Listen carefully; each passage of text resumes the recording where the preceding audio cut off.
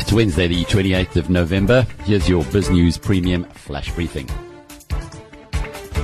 In today's global headlines, US President Donald Trump is back into his feisty mode, raising concern that Friday's Buenos Aires meeting with his Chinese counterpart could further escalate global trade tensions.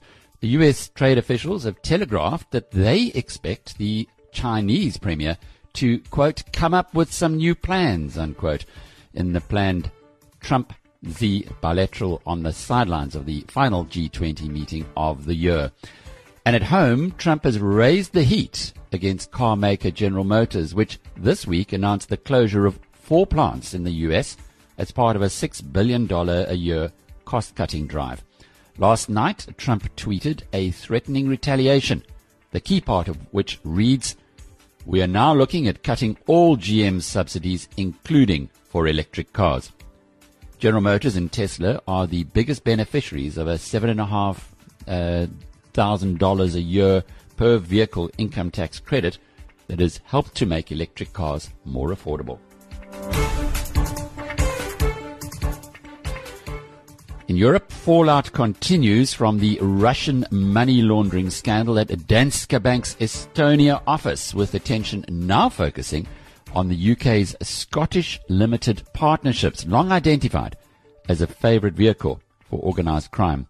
There are more than 30,000 of these SLPs registered at the UK's Companies House. They can be created for just £50 and provide shell companies with a British wrapper that hides the identity of their actual owners. Britain's National Crime Agency says that these limited partnerships are primarily responsible for hundreds of billions of pounds in dirty money that is laundered through London every year. After the Russians, the British LLPs were the second most common vehicle used by money launderers in the €200 billion Danske Bank scandal. Danske Bank is the biggest bank in Denmark.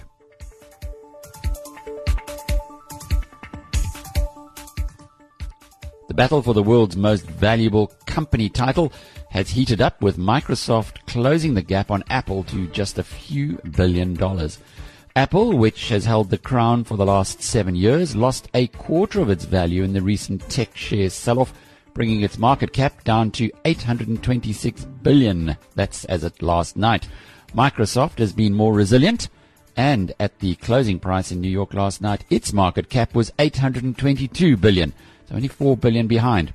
Microsoft was last the world's most valuable company in 1998.